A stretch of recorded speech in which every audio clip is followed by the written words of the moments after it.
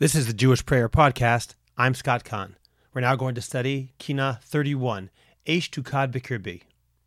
This Kinah lists the tremendous contrast between the glorious exodus from Egypt and the horrific exile from Yerushalayim. Some have the custom to read the first line of each stanza out loud, with pride, and the second line, which discusses the exile, in an undertone.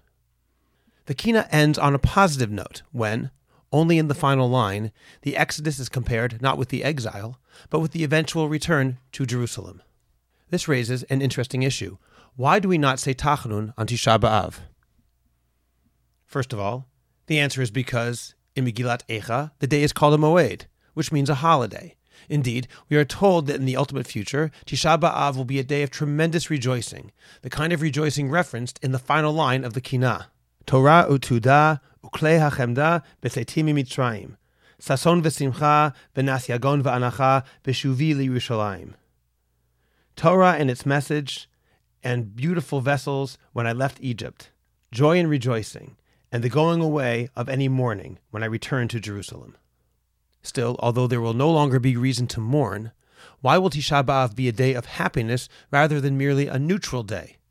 Moreover, even if it will be a day of simcha, that's in the future. Today it is most certainly not a day of rejoicing. So what if one day we will experience happiness on this day? Today, Tisha B'Av is suffused with mourning. So why don't we say Tachanun?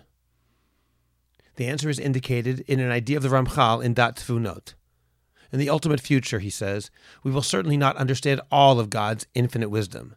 This much, however, we will comprehend, how everything done throughout history was for our benefit. We will see that everything always was good. In other words, our experience makes us differentiate between good and evil events. But from a purely objective perspective, from God's perspective, so to speak, everything is good, even today. As it says in the Gemara, Kol ma da'avad Rachmana l'tav avad. All that God does is for the good. In different terms, God is present in everything. Our experience can shift and appearances can change, but the reality stays the same. So what is our role in the world? What is God's expectation for Klal Yisrael? To demonstrate that despite appearances, He is actually present.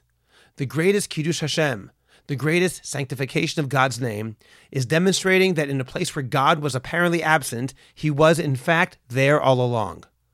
Therefore, when we one day are able to experience this reality, and will finally tear away the veil of appearances and demonstrate that God was here all along, that God was in Tisha B'Av and Galut just as much as He was in the Beit HaMikdash on Yom Kippur, that will be the ultimate Kiddush Hashem. The greater the apparent absence of the Shekhinah, the greater the joy in revealing that He was with us. For this reason, Tisha B'Av will not be a neutral day, but a holiday. It also means that we will not be celebrating something in the future, namely the rebuilding of the temple, but instead, on the future Tisha B'Av of celebration, we will be celebrating something which is already true now, the presence of God despite His hiddenness. In other words, God's apparent and only apparent absence today will be the very source of the future simcha. The joy will be real by looking at our miserable reality and realizing that all is in fact great. The joy is not because of a future reality, but because of a future recognition of a current reality.